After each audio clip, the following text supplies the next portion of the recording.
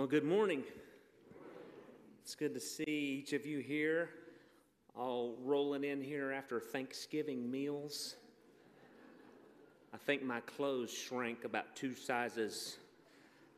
But it's good to be in the house of the Lord this morning. Glad you have chosen to worship with us here at Pitts Baptist Church. If you're visiting, we would ask that you take a care card that's in the pew back in front of you. Fill that information out, and you can put that in one of the collection bins in the lobby of the sanctuary here. We would love to know of your visit with us and love to get back in touch with you, but thank you for being with us today.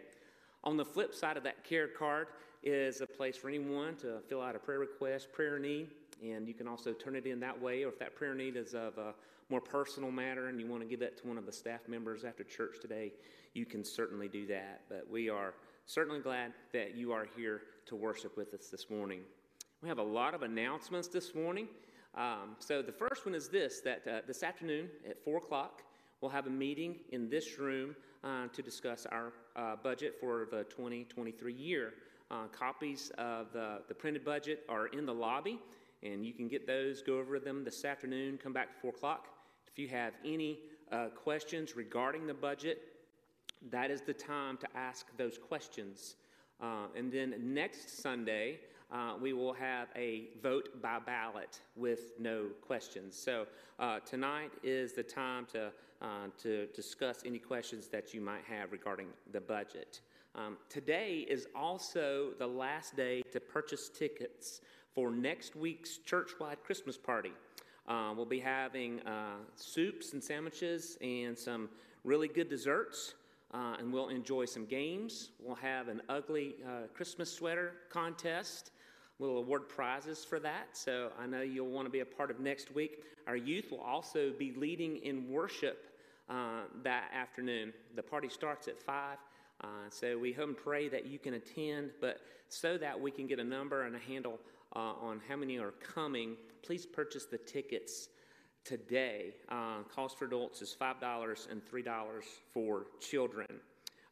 Tomorrow, we'll be taking a group to the OCC Processing Center at 5:30 to help out with the processing of all those shoe boxes. So if you would like to be a part of that group, there's a sign-up sheet in the lobby today. I believe Kevin is planning on leaving around 5:30 and returning around 10:30 tomorrow night. So hopefully and prayerfully, we'll have a good representation from our church there tomorrow night. Poinsettias will be placed in the worship center on December the 18th. And to place a poinsettia in memory or in honor of someone, we ask that you please complete the form and have it turned in by December the 11th. These forms are also available in the lobby of the sanctuary. So make sure that you get those in if you do want to place a poinsettia in honor and memory. It always makes our church look so beautiful. But if you look around today, lots of decorating went on this past week and all over the campus, but mainly here. And I know you would want to thank Garrett and her team of getting our sanctuary decorated for the holidays. Also, there's this information right here is going to be valuable to you as it discusses everything that's going on through the Christmas holidays, and we ask that you take one of these. One of the things that it discusses is our post office box, and we do this every year to raise money for Lottie Moon Missions, and we ask that instead of taking that card to the post office and putting a stamp on it, just bring it here, and it's an in-house post office service, and so that way you don't have to pay postage for that. You just drop those off in the lobby area, and we ask that you take the money that you would have spent on postage and put towards the Lottie Moon Christmas offering. There will be a box there available for you to do that. Speaking of Lottie Moon, our goal this year is $100,000. It's the loftiest goal that we set, but it seems like every year we exceed our goal. I'm so thankful for that. Pitts is always such a giving church, and we have two from our church that will be benefiting from that. And so, and as you pray about giving, it's just a good reminder to pray for those that are on the field serving the Lord. But our March for Missions for Lottie Moon will be December the 11th. But we always collect that offering through the end of January. So be praying about what the Lord would have you do for that special offering. Also, we have our Angel Tree Ministry going on. There's 2 trees, one in the lobby of the sanctuary and one in the lobby of the core.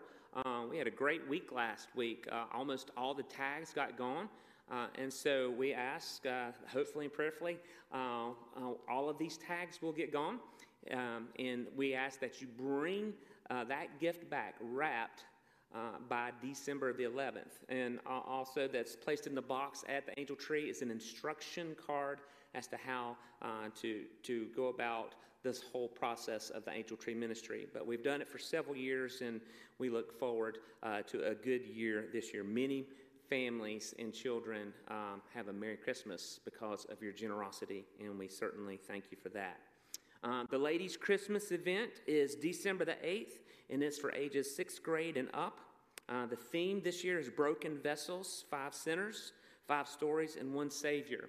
And this is a live dramatized presentation. It's not a video, and so I know that that will add to the evening, but I know that you guys look forward to a special evening of fellowship and food together. The cost is $10, and these tickets are available through December the 4th, and they also ask that you bring an unwrapped gift for a child ages birth to 14.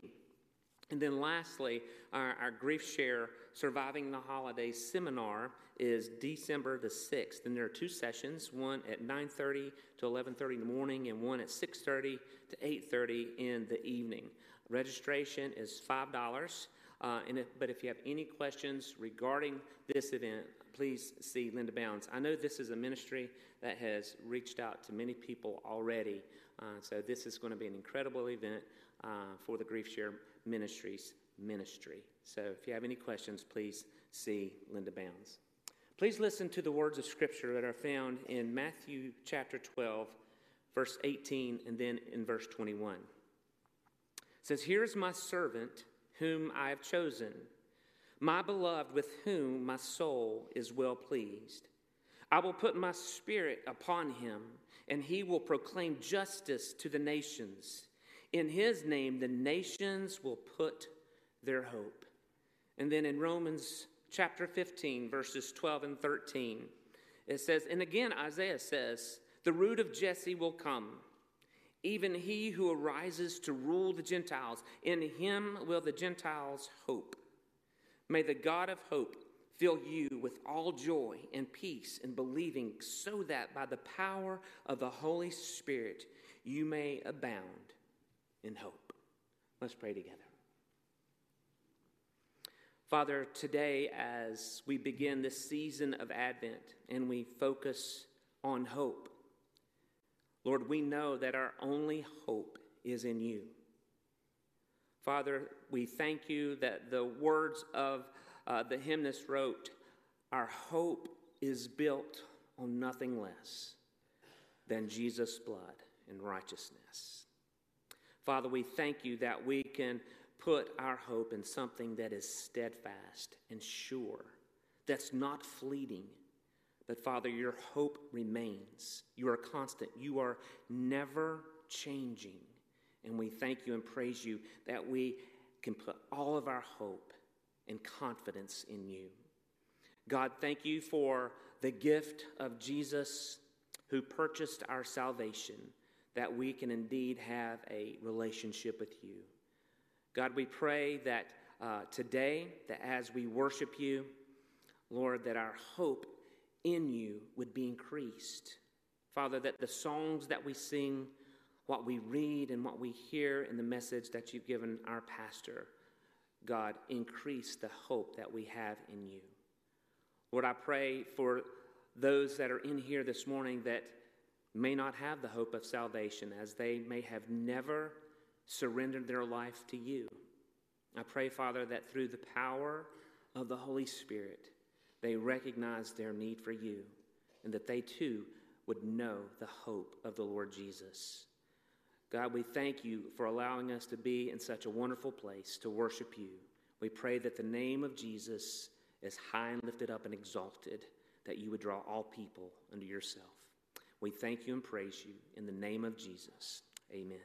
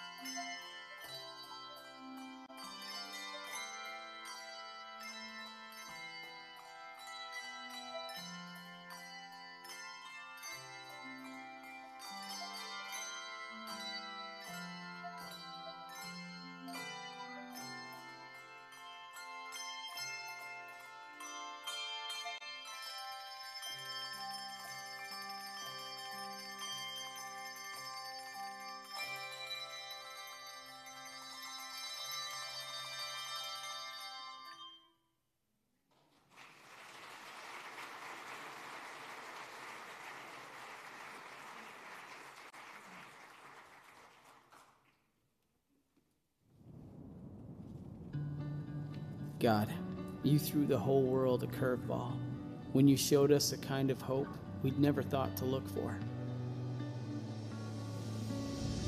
Born of poverty, between the walls of a rickety barn and into the fragile arms of a nervous young mom, Jesus arrived unable to defend himself, much less anyone else.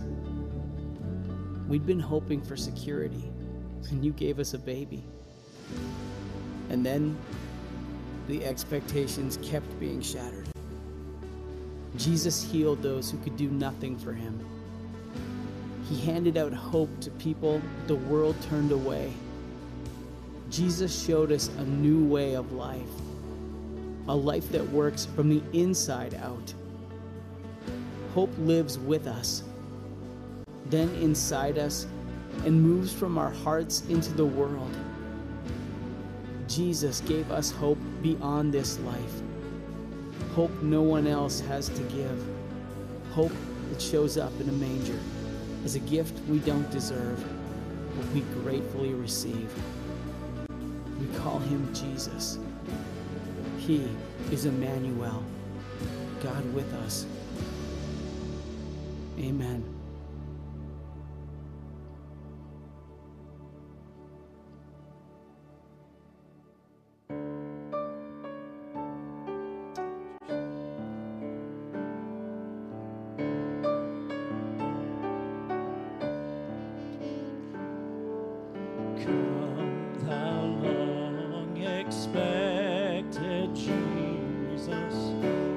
To set thy people free from our fears and sins, release us. Let us find our rest in thee. Israel's strength and consolation, hope of all the earth thou art. Dear desire of every nation, joy of every longing heart.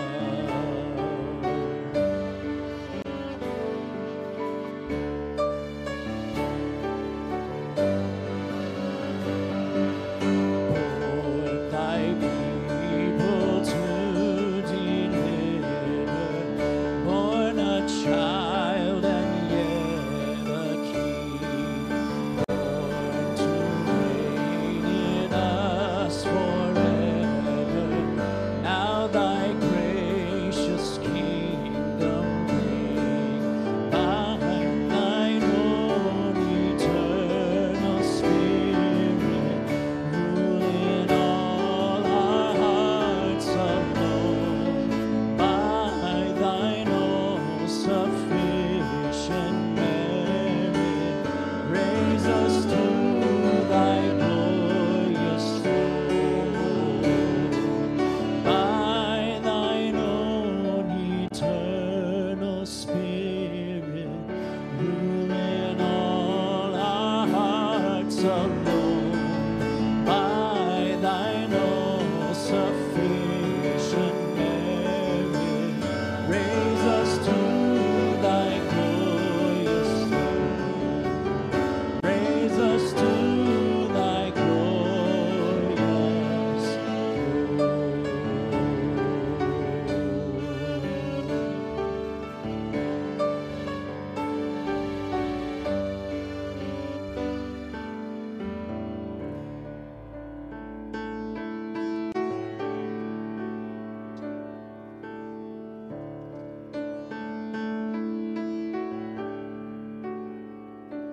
In the darkness we were waiting, without hope, without light, till from heaven you came running. There was mercy in your eyes, to fulfill the law and prophets. To a virgin came the word, from a throne of endless glory to a cradle in the earth.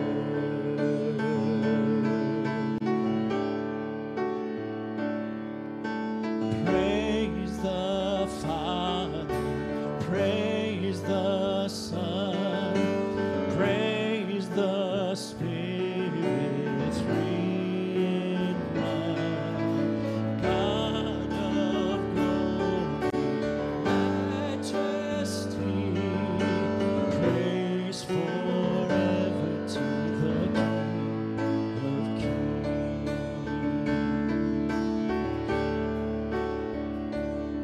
to reveal the kingdom come and to reconcile the lost, to redeem the whole creation.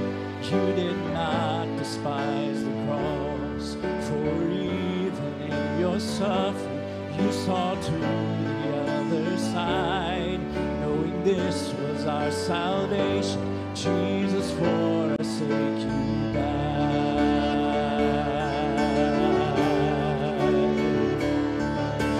Praise the Father, praise the Son, praise the Spirit, three in one, God of glory, majesty,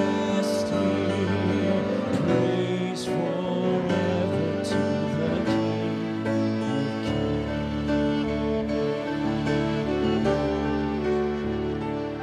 And the morning that you rose, all of heaven held its breath, till that storm was moved for good, for the Lamb had conquered death.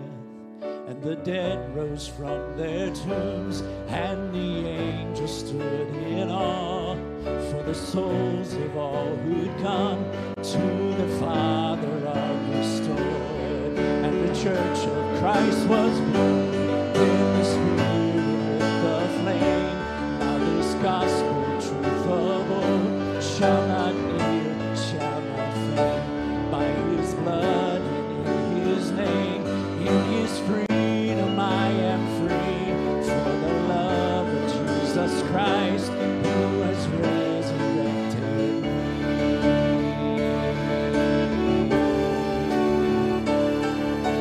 Praise the Father, praise the Son, praise the Spirit, three in one, God of glory, majesty, praise forever to the King of Kings. Praise the Father, praise the Son, praise the Spirit, three in one, God of glory, majesty, praise forever to the King of Kings. Praise forever to the King of Kings.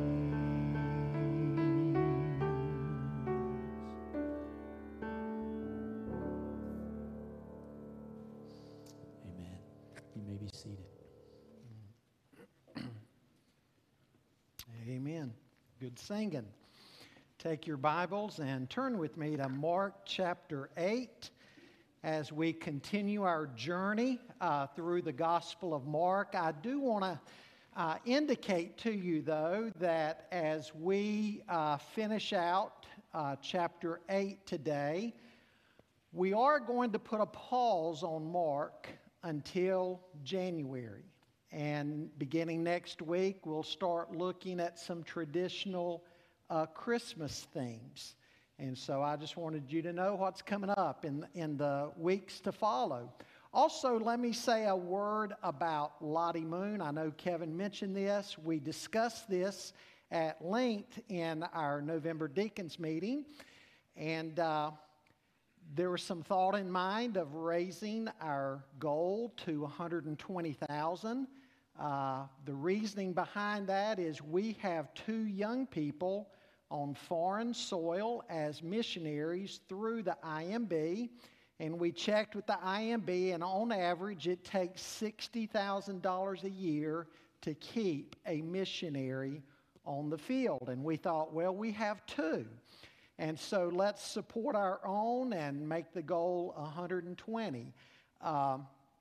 Others thought that might be a little bit ambitious, and we would make the goal at 100. After all, for the past 2 years, we've given over 100.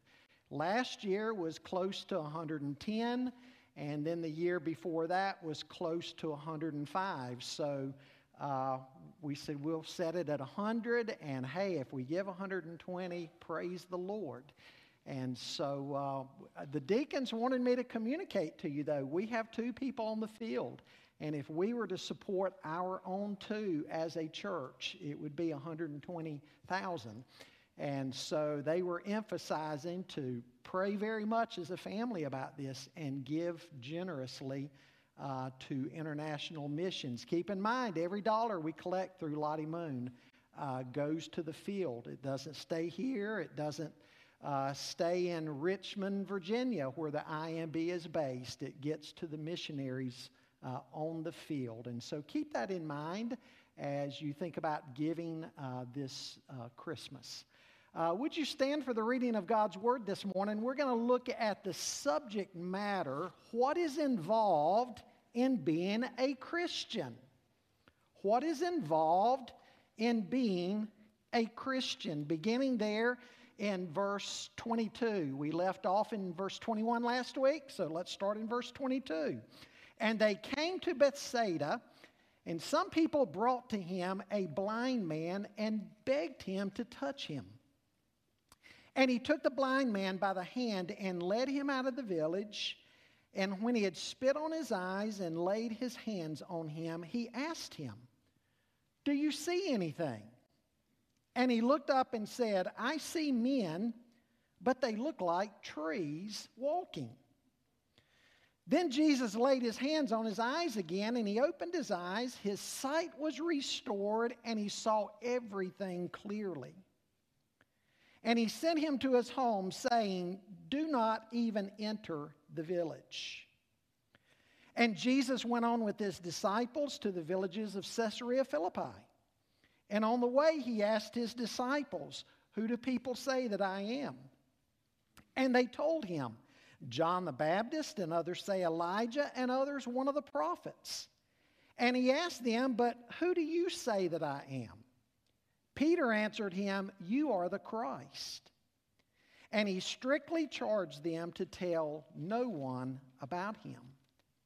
And he began to teach them that the Son of Man must suffer many things and be rejected by the elders and the chief priests and the scribes and be killed, and after 3 days rise again.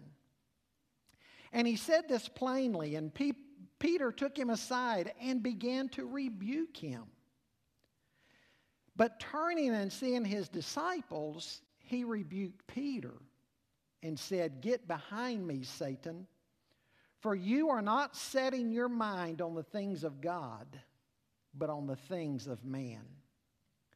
And calling the crowd to him with his disciples, he said to them, "If anyone would come after me, let him deny himself and take up his cross and follow me. For whoever would save his life will lose it, but whoever loses his life for my sake and the gospel's will save it. For what does it profit a man to gain the whole world and forfeit his soul? For what can a man give in return for his soul? For whoever is ashamed of me and of my words in this adulterous and sinful generation, of him will the Son of Man also be ashamed when he comes in the glory of his Father with the holy angels." Thank you. You may be seated. Folks, today we reach a very important turning point in the Gospel of Mark. Now, the first half of the Gospel of Mark that we have been looking at so far deals with miracles largely that Jesus performed. We see him healing the sick, restoring the lame to be able to walk, driving out demons, raising people from death, miracles over storms of nature. And Mark's point has been to show us that Jesus is Lord of all. There is nothing that the Lord is not able to do.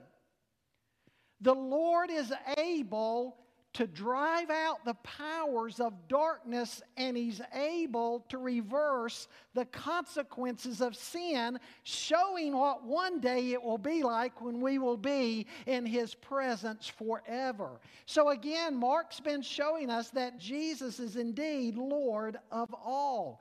But beginning in Mark 8, we will see Jesus concentrating more on His disciples and revealing more of Himself and His mission to them.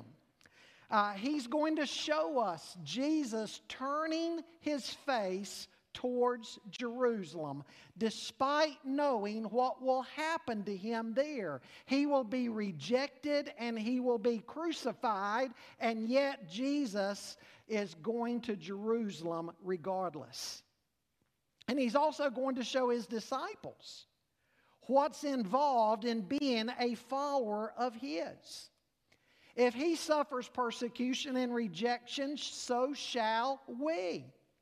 And so we learn what is involved in being a Christian. What does it mean exactly to follow Jesus Christ? What's going to be involved in this? Is it always going to be easy? Is it always going to be convenient? Will you always enjoy your best life now? Now, to open up, though, we're going to deal, first of all, this section is going to be introduced by yet another healing miracle. But this healing miracle is going to introduce this theme of Jesus gradually opening the eyes of His disciples more and more. You look at the healing miracle in verses 22 to 26, and we see a lot of similarities between this miracle and the previous ones. But there's also a major difference. The difference in this healing miracle is that Jesus heals this blind man in stages. And it's the only time that we see this. And that's the real point here. Everybody agrees that Jesus could have healed this blind man instantly. I mean, after all, that's what we've been observing Jesus doing. He heals people instantly, and so obviously He could have done that here.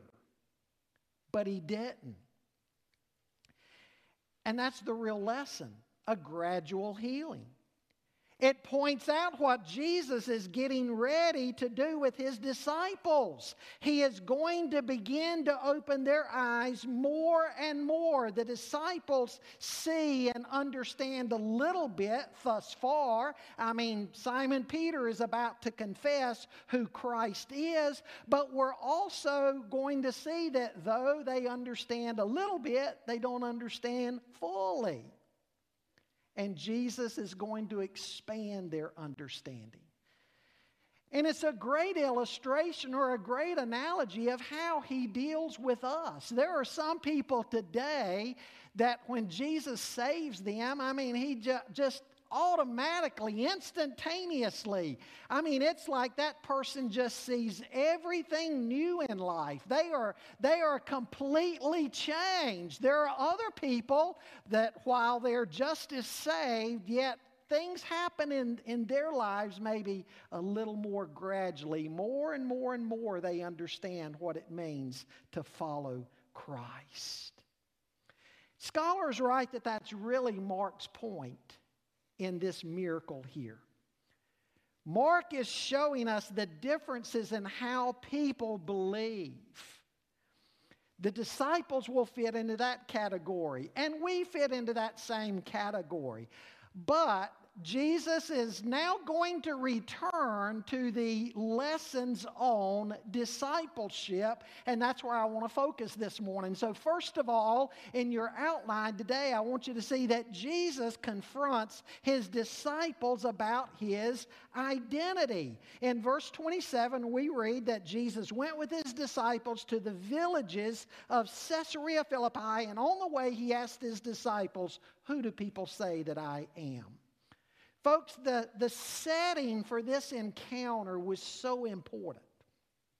we're told that Jesus took his disciples to the region of Caesarea Philippi. Now, Caesarea Philippi was north of the Sea of Galilee. It was just a few miles away from the ancient city of Dan. And Dan, for centuries, had been considered the northernmost boundary of the Holy Land. But more important than its location was what Caesarea Philippi stood for. Caesarea Philippi was a place of religious confusion. You see, it had always been very susceptible to pagan influence. The city was originally named Paneas, after the Greek god Pan, who, according to Greek mythology, was born in a nearby cave. You've probably seen images of Pan before in books talking about ancient religions. It's the false god, the idol that has the body of a goat and the head of a man. Pan was recognized as a god by some at Caesarea Philippi. Also, Caesar Augustus had given the region to Herod the Great, who had built a temple in this region in honor of Caesar. It was a temple where people would go in and they would worship Caesar and burn incense to Caesar. And then Philip the Tetrarch, Herod's son, inherited the land, and he renamed it after Caesar. He added the name Philippi to gain honor for himself and to distinguish this Caesarea from the one on the Mediterranean coast west of Jerusalem. It was also known as an area of Syrian Baal worship. You remember Baalism from the Old Testament? And so Greek paganism was in this area. Roman emperor worship was in this area.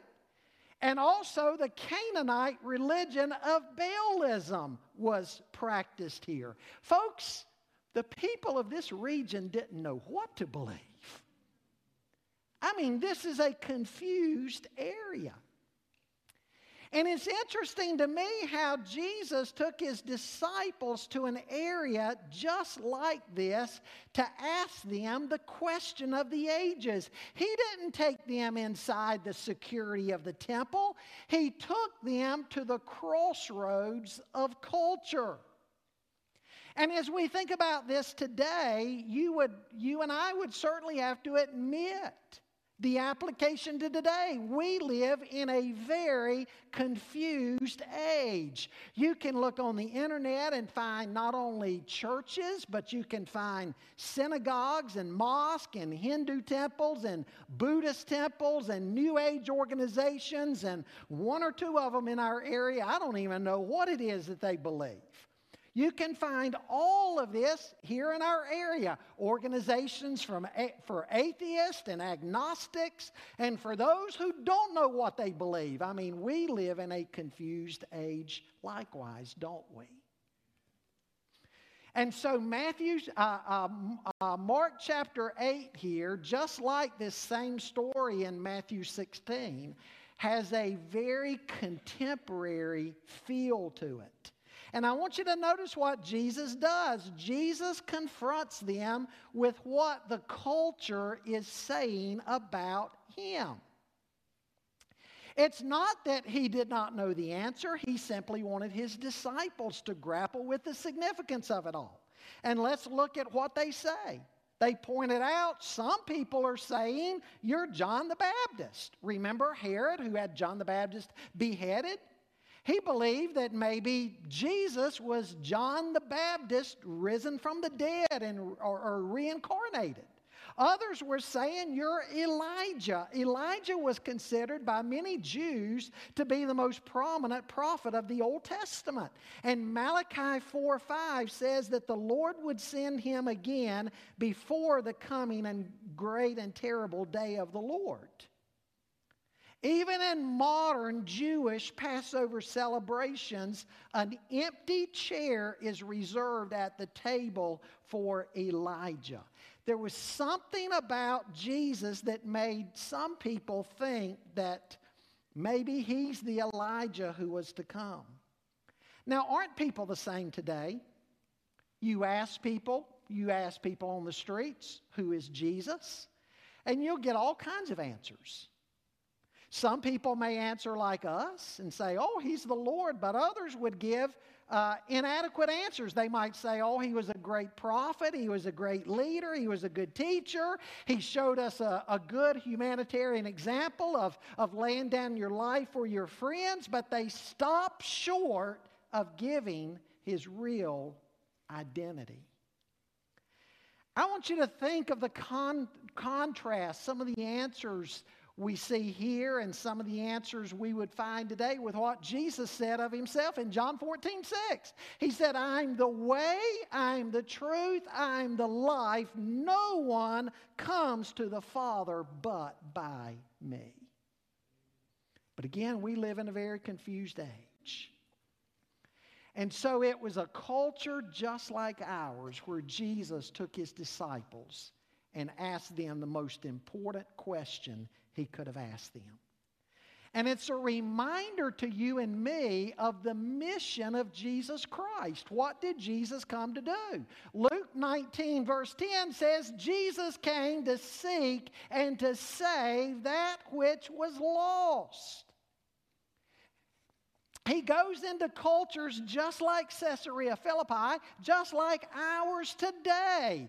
And he confronts people through our testimony with his identity that they might come to know him.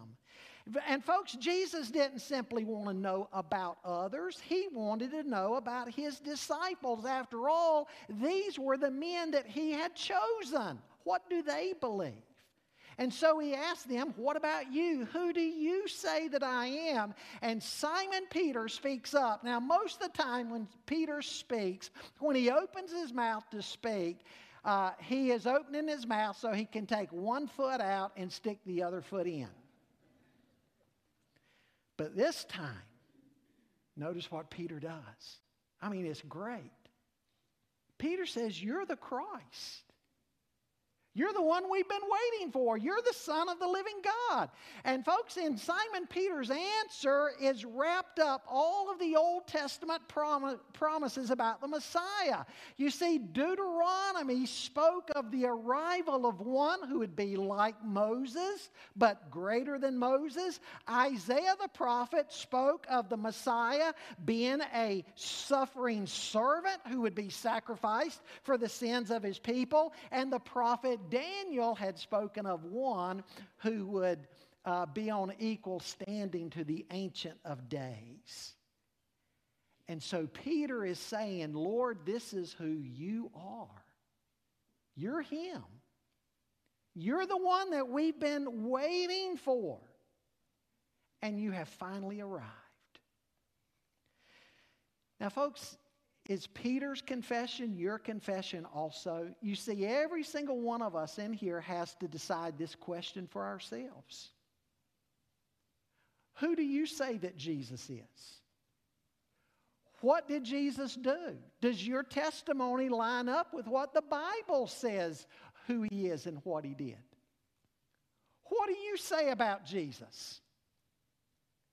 You see, you have to make up your mind also. You can't just simply ride to heaven on somebody else's coattails. Every single one of us are confronted with the person of Jesus Christ. What are you going to do with Jesus Christ? It doesn't matter what public opinion is. What's your conviction? What do you say? This is what Christ wants to know of you and of me. What have you done with Jesus Christ in your life? Have you come to the point of saying, you're the Christ, the Son of the living God, and here I surrender my life to you? You know, I think of what C.S. Lewis said on one occasion. C.S. Lewis said, you've got to decide either Jesus was a liar or a lunatic or the Lord. He said some people want to ride the fence and say, oh, he was a good man. He was a good teacher. He was a good prophet. But Lewis says you can't stop short and simply say that. If he was only a prophet or a teacher and that is all, you certainly can't call him good because he claimed to be the Son of God and the only way to God. And so if he's not the Son of God and not the only way to God, then he was not good. He was a deceiver and a liar, and he can't be trusted. If he's not who he said he is, then he's also a lunatic because he claimed to be one with his heavenly Father. Would you want to follow a lunatic? Of course not.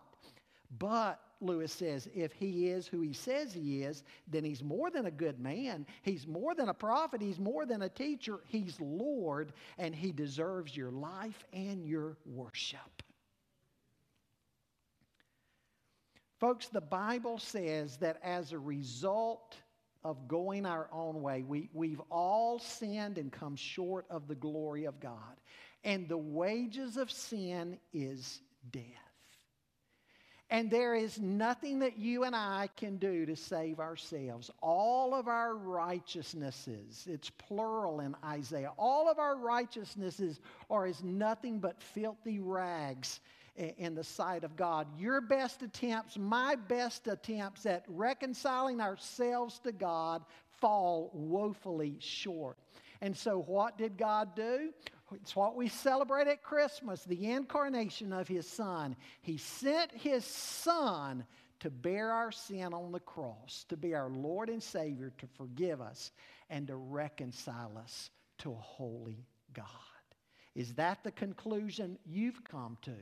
If not, I would encourage you to listen to the words of Jesus in Revelation 3. He says, behold, I stand at the door and knock. If any man will open to me, I will come in and fellowship with him, and he with me. Open the door of your life to him. Second thing I want you to see with me this morning, Jesus reveals his rejection, hinting also how his disciples may be treated. Pick up reading with me in verse 31. He began to teach them that the Son of Man must suffer many things and be rejected by the elders and the chief priests and the scribes and be killed, and after 3 days rise again. And he said this plainly, and Peter took him aside and began to rebuke him. But turning and seeing his disciples, he rebuked Peter and said, get behind me, Satan, for you're not setting your mind on the things of God, but the things of man. Jesus immediately begins to teach them what it means that he is the Messiah. It means that he will have to suffer and die. I want you to listen to what Isaiah said about this. In Isaiah 53, beginning in verse 3, Isaiah says, he was despised and rejected by men, a man of sorrows and acquainted with grief. And as one from whom men hid their faces, he was despised, and we esteemed him not. Surely he has borne our griefs and carried our sorrows. Yet we esteemed him stricken, smitten by God, and afflicted. But he was wounded for our transgressions. He was crushed for our iniquities. Upon him was the chastisement that brought us peace, and with his stripes we are healed. All we like sheep have gone astray. We have turned everyone to his own way, and the Lord has laid on him the iniquity of us all. Jesus begins revealing to his disciples that this was the mission that he came to fulfill. And John the Baptist had hinted at this. You remember what John the Baptist told his own disciples? When John saw Jesus, he pointed his disciples to Jesus and said, behold, the Lamb of God who takes away the sin of the world. John's telling his disciples likewise, hey guys, here's the one that we've been waiting on. And he's going to be a lamb sacrificed for our sins. But what we see here is that the disciples, even the disciples, aren't quite ready to see this fully. I mean, they're still a lot like the crowds. Remember the crowds? If we were to fast forward in the gospel to the day that Jesus rode into Jerusalem, what we refer to as Palm Sunday. I mean, they're spreading the palm branches and laying their cloaks, their outer cloaks in the road, and they're saying, Hosanna, blessed is he who comes in the name of the Lord. They're thinking that Jesus is going to ride into Jerusalem and he's going to immediately overthrow the Roman yoke and set up the throne of David and rule. Even the followers of Jesus to some degree are believing this. They're thinking like the crowds. And so Simon Peter, speaking for them, pulls Jesus aside and begins to rebuke him. Don't you wonder what that conversation must have been like in full? Lord, why are you talking like this? You've come to be the conquering king. And notice what Jesus does.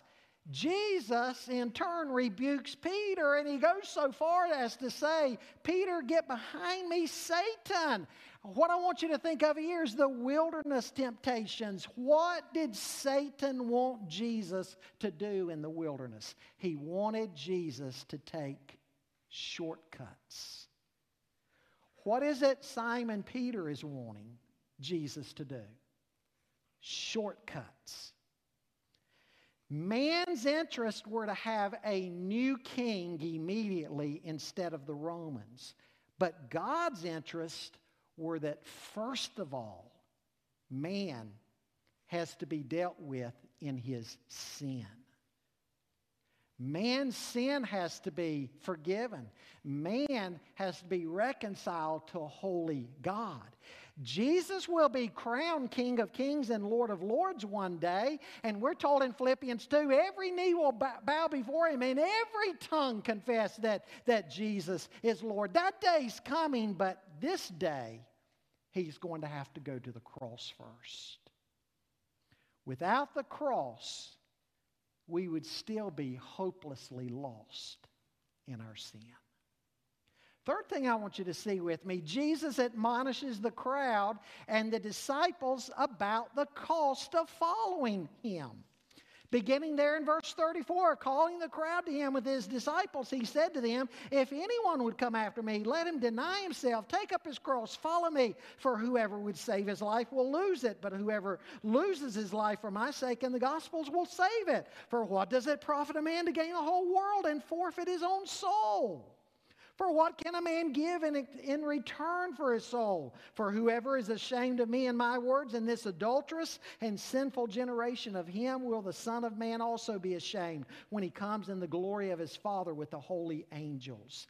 Folks, as he's pointing out here to his disciples, he's not the only one that has a cross to bear. You and I, in a sense, anybody who follows Christ, in a sense, has their own cross to bear. You know, sometimes Jesus used very powerful symbols to communicate truth. I think of the symbol in Matthew 11 that he uses when he says, take my yoke upon you and learn of me. A yoke. You see, a yoke was that wooden bar that they would put across two animals' necks when they were plowing. Take two oxen, for example. And they would take an older, more mature and experienced ox, and they would team up a younger, inexperienced ox with that older one. They would put a yoke across both necks. And even in the animal world, that older animal, more experienced, would help that young animal understand, hey, what are we doing here? And Jesus is saying what you need to do is take his yoke upon you and learn of him. He's our teacher. He's our Lord and Savior. But we're to hitch our life to him and let him grow us and teach us. We're to learn from Him. That's one of the symbols Jesus used of discipleship. Another symbol that He used is right here. What He's saying here, a cross. A cross was a symbol of sacrifice and death. And folks, by using this symbol, nobody could ever say Jesus has misled me. Because Jesus wants His followers to know that if we're going to follow Him, if we're going to name the name of Christ and consider ourselves Christians and followers of Jesus Christ, then we each have a cross to bear. We've got our own cross. Jesus says, if anyone would come after me, not everybody wants to. I may even be talking to people in this room this morning that not everybody really wants to follow the Lord on His terms. But to those who want to, Jesus says you've got to deny yourself. You see, folks, self is the problem. You remember Adam and Eve in the garden? The serpent came to Eve and said, Eve, if you take of this fruit, you can be like God. You won't need God anymore. You can be like God. What did Isaiah say in Isaiah 53? All we like sheep have done what? We've gone astray. We want to be in charge of our own lives. We want to be independent. We want to make our own decisions. We don't want anybody else telling us what we've got to do. But I want you to notice what Jesus says here, that the Christian life in a very real sense begins with a funeral. If anyone would come after me, let him deny himself and take up his cross and follow me. Now, you know, when we hear these words, let him deny himself, so oftentimes we look at this in such trivial ways. You know, maybe you're going out to eat after service today. I'm going to deny myself that good-looking dessert there on the menu. I won't order that this time. We think of it in such trivial terms like that. But folks, that's not what Jesus is speaking of here. He's describing something profound. You've got to absolutely turn everything about who you are, your identity, what you want to be in life, you got to surrender it to Him. You know, I think of Abraham in the Old Testament. When God called Abraham, he had to leave his father's homeland. Everything that was of comfort to Abraham, Abraham had to turn his back on it and go to the new place God was calling him. He even had to get to the point of being willing to sacrifice his own son if that's what it took. It's a very important decision Jesus is speaking of here when He says you've got to deny yourself. We live in a time when people think of themselves. Advertisers have picked up on this. What do? They try to appeal to our desires, what we want. You know, there even used to be one ad that even said, you deserve a break today.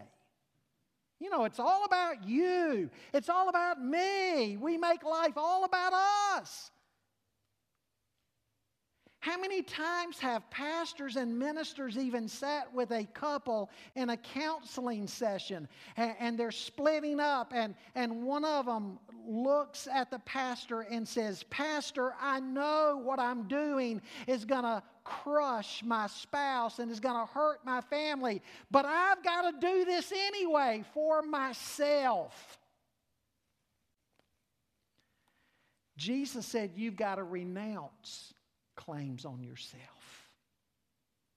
There's not only a cross for Christ, there is one for you. Somebody wrote one time a verse that said, must Jesus bear the cross alone and all the world go free? No, there's a cross for everyone and there's a cross for me.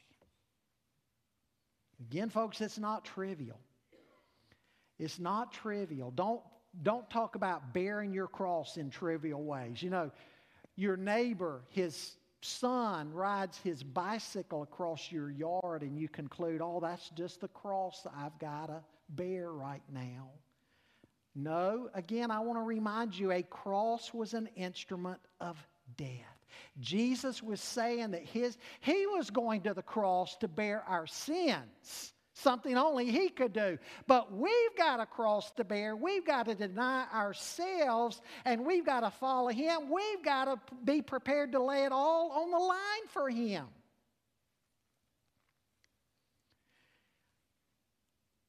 Many people want to follow Jesus until it might interfere with their plans. We say, and we probably don't say this verbally, but we may have thoughts at times, Lord, I'll follow you as long as it doesn't interfere with my family. I'll follow you as long as it doesn't conflict with my job. Lord, I don't want to do anything at work that if I say something about Jesus, it might conflict with my job. I might get in trouble. I'll follow you as long as it doesn't take too much time or commitment. I'll follow you, Lord, as long as no one offends me by what they say.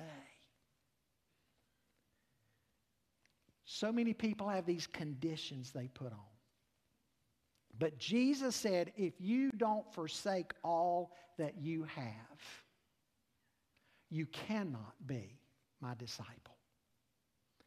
Not only must we deny ourselves, but we've got to dedicate ourselves. He said, take up your cross and follow me. You see, you can deny yourself of any cause. People do it every day. They deny themselves some pleasure. We need to be clear what we're denying ourselves for. Say no to self in order to say yes to Jesus. I want to remind you what Jesus' disciples themselves did.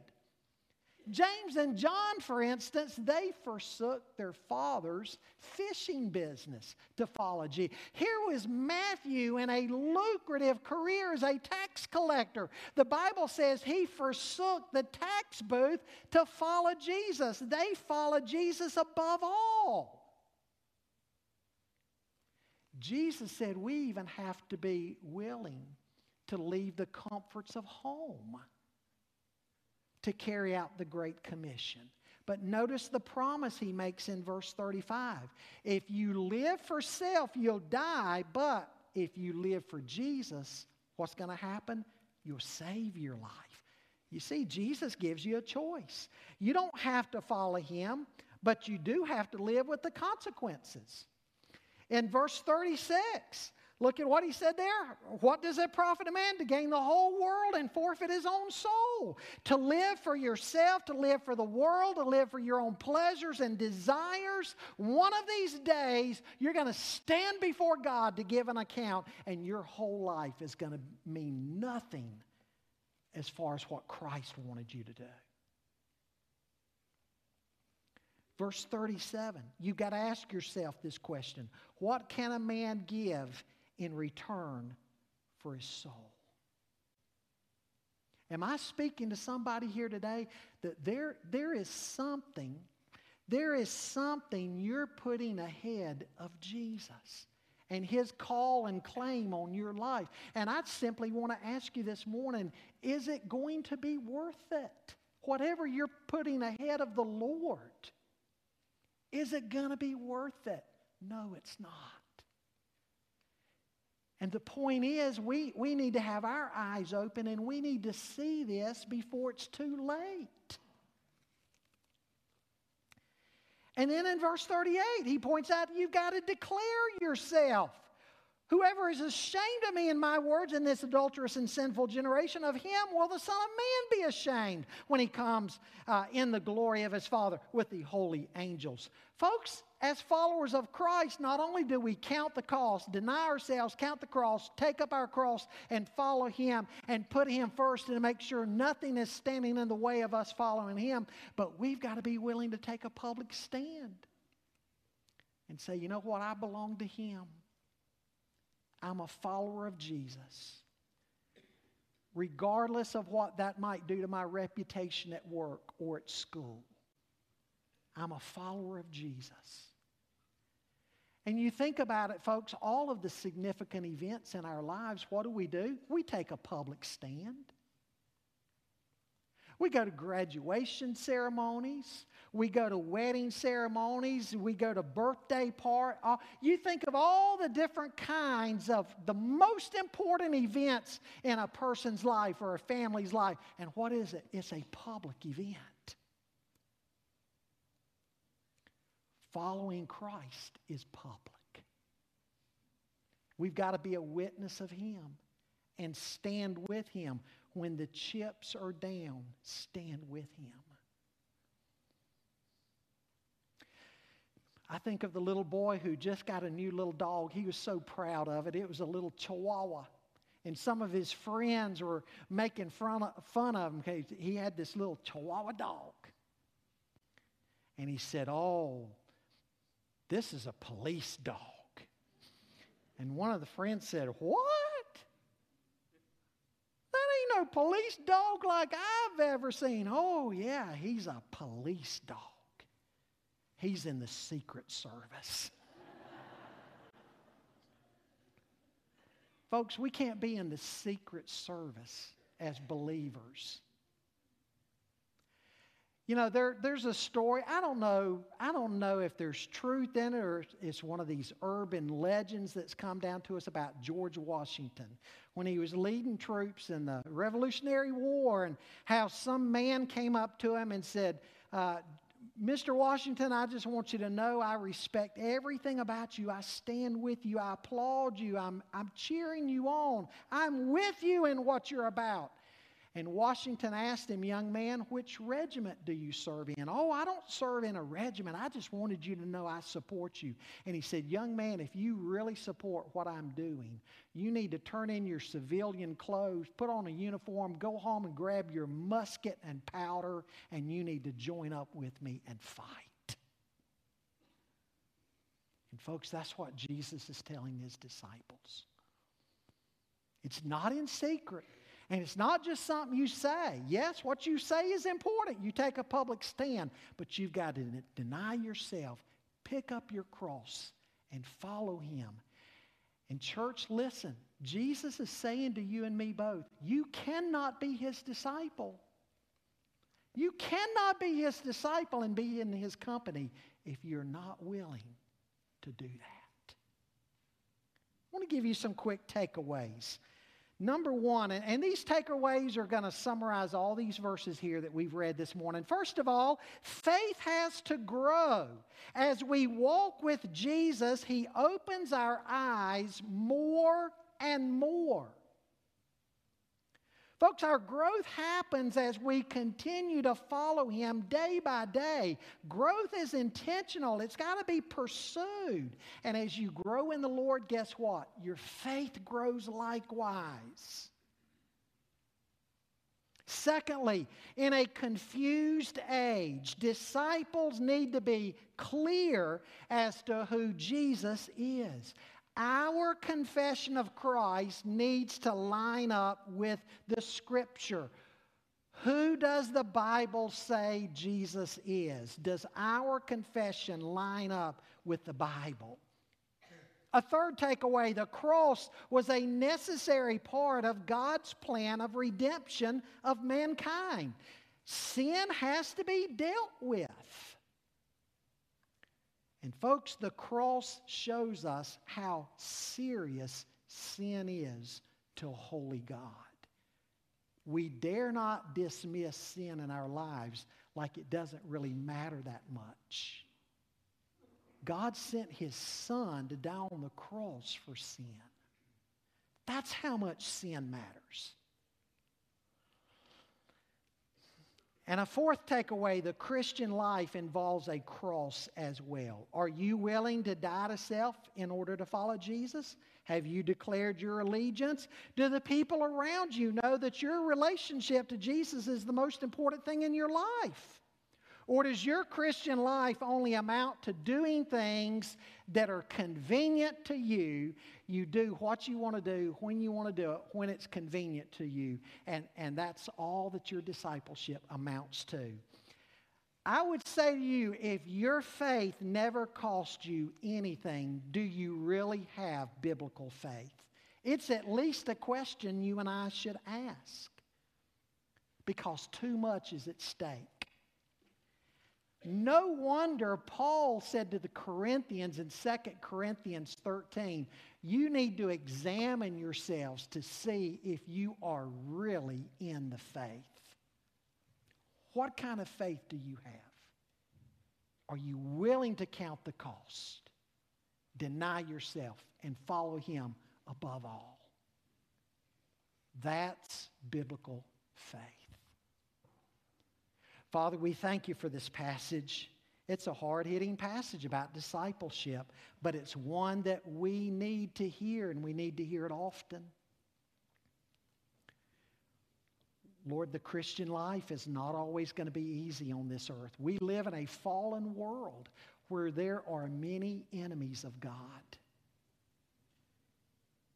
God, we thank you for saving us out of the darkness of the world and giving us a heavenly hope and changing our lives so we can live transformed lives.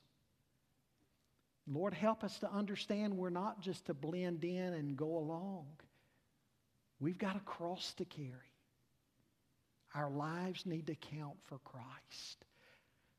Lord, I pray that you would prick the hearts of Christians here this morning that may be trying to be too much like the world. Maybe they're trying to blend in too much.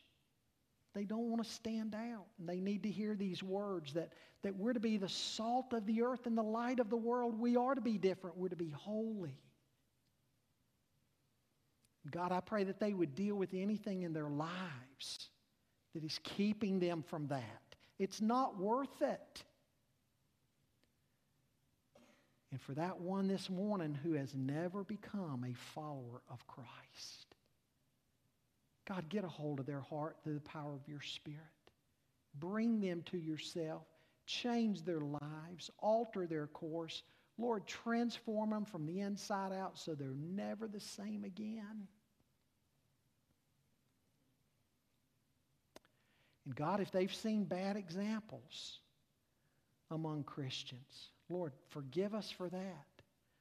But help them to see that other people aren't the standard. Jesus is the standard. Are they willing to follow Him on His terms? God, I pray that there might be one who comes forward this morning saying, it's time. I want to declare my allegiance. I want to follow Him. Lord, speak to people. As you desire, have your way and your will, we pray in Jesus' name. Amen.